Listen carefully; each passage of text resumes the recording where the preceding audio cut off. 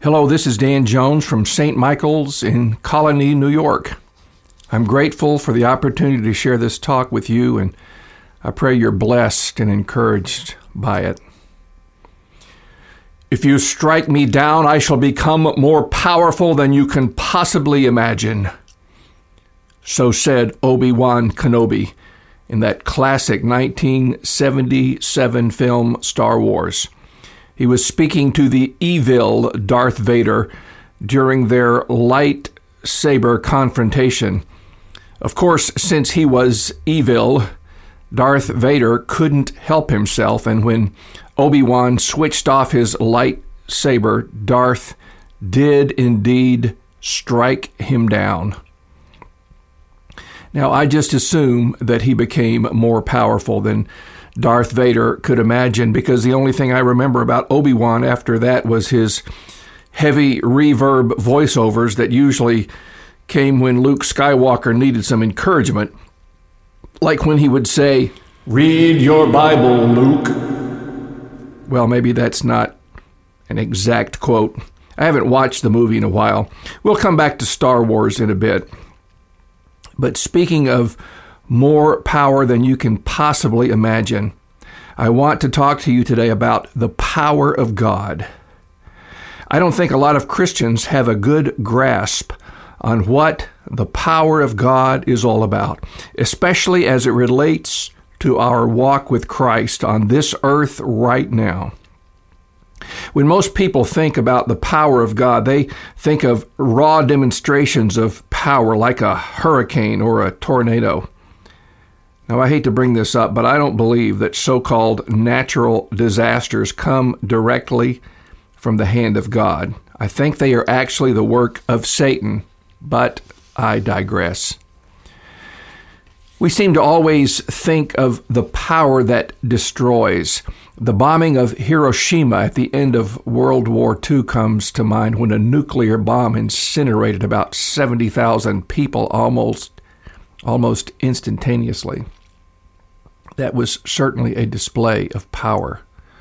Last week, we here in the Albany area were reminded that even with all our amazing technology, we are constantly at the mercy of nature, let's call it, as some very destructive winds blew through here for just a few minutes. But it took over 3 days to get everybody's electricity back on.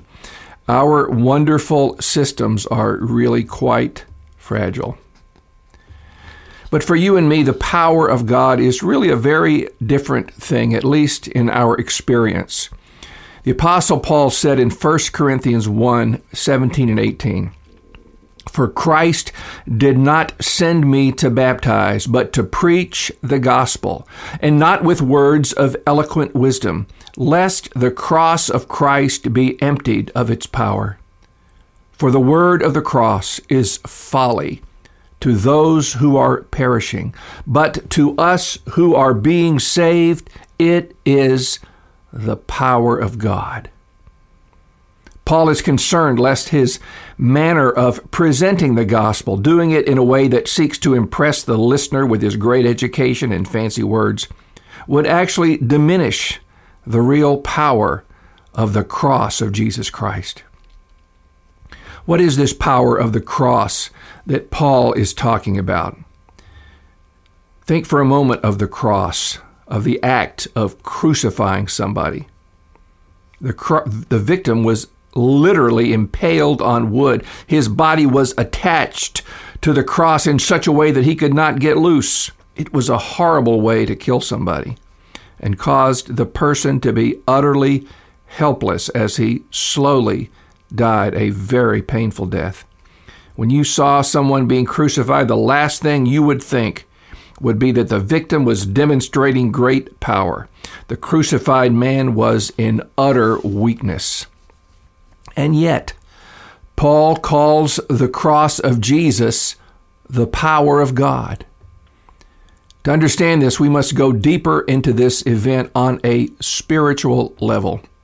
When Jesus was arrested, he said, "When I was with you day after day in the temple, you did not lay hands on me, but this is your hour and the power of darkness. And earlier on that night, we're told that at the Last Supper, the devil had already put it into the heart of Judas to betray Jesus. Not only these, but other scriptures make it clear that Satan instigated the crucifixion of Jesus. Now you may be thinking, I thought it was all the plan of God. It was. But God the Father didn't crucify his Son. Instead, as we're told in Romans 8:32, God did not spare his own Son, but gave him up, or delivered him up for us all. God turned Jesus over to those who killed him. He knew their hearts. He knew the evil and the hatred that possessed them.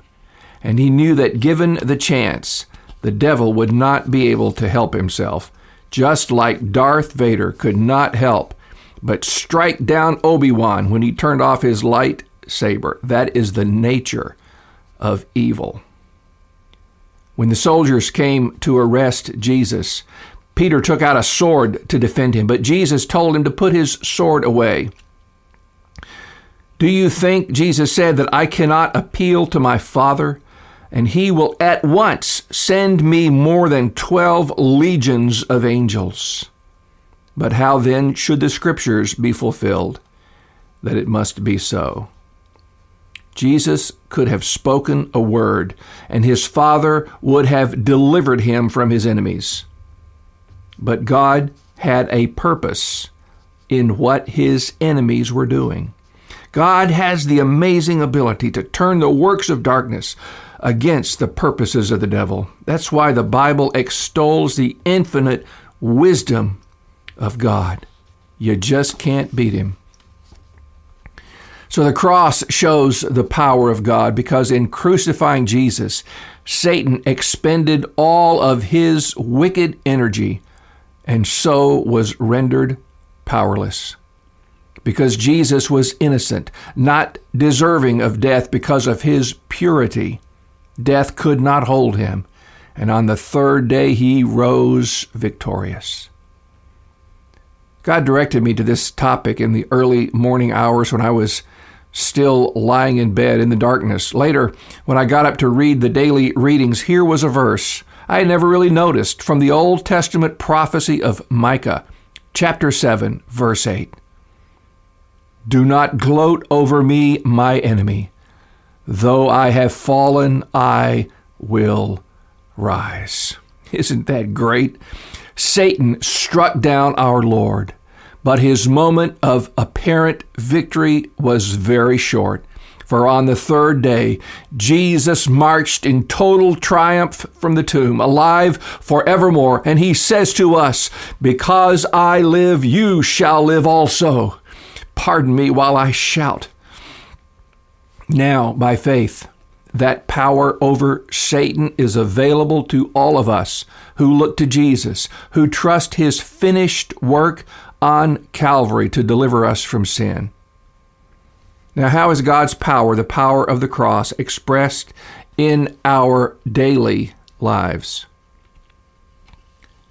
How is it expressed in our walk here and now with Jesus? Well, while Satan was defeated on the cross, his day of utter destruction is yet future. In the meantime, he continues his lying ways, seeking to tempt us away from total faith in Christ. Faith is that vital element without which we cannot please God. We cannot live for God or serve God. Satan's goal is to destroy our faith and thereby our effectiveness as witnesses for Christ. Jesus warned us, in this world, you will have trouble, all kinds of trouble. And if we focus on these troubles, and especially if we start asking, why us? Why should we Christians suffer since we're trying to live right? Then Satan will get an advantage. Instead, in our troubles, we must rely on the power of God. We are never guaranteed that God's power will just eliminate all of our trials and difficulties. What we are guaranteed is the power to endure to keep our faith. Paul prayed for the Colossian Christians in chapter 1, saying, "May you be strengthened with all power, according to his glorious might, for all endurance and patience with joy, giving thanks to the Father, who has qualified you to share in the inheritance of the saints in light."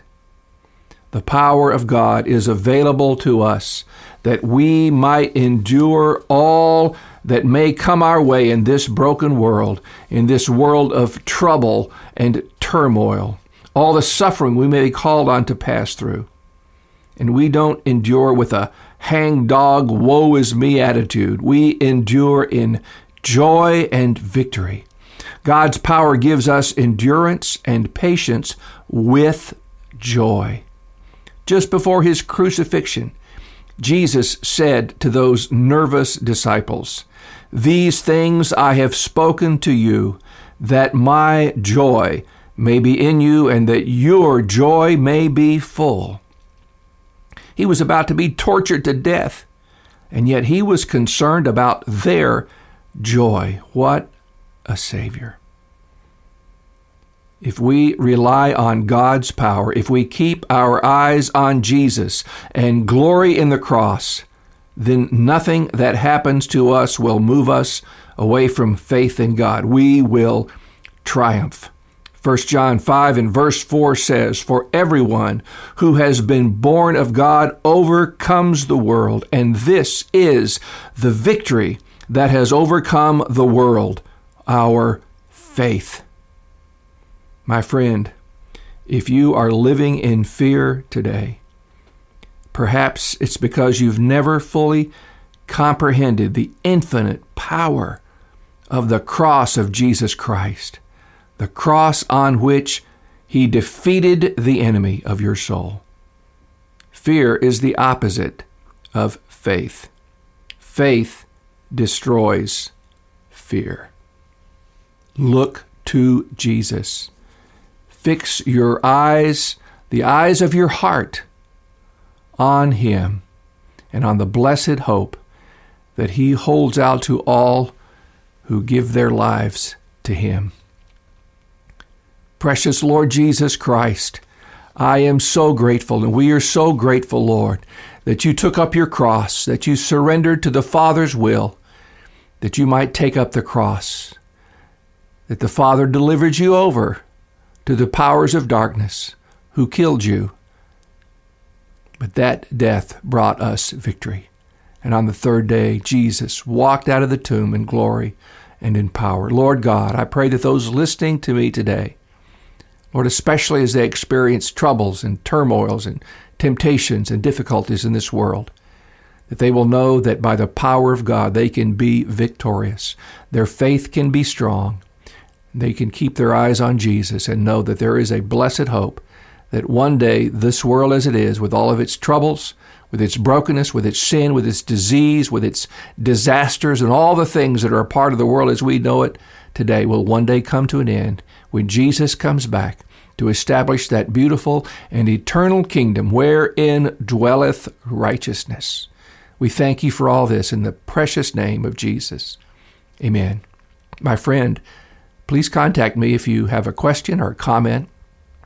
And my email address is father.danjones@outlook.com. May God richly bless you, and may he bless and strengthen your faith.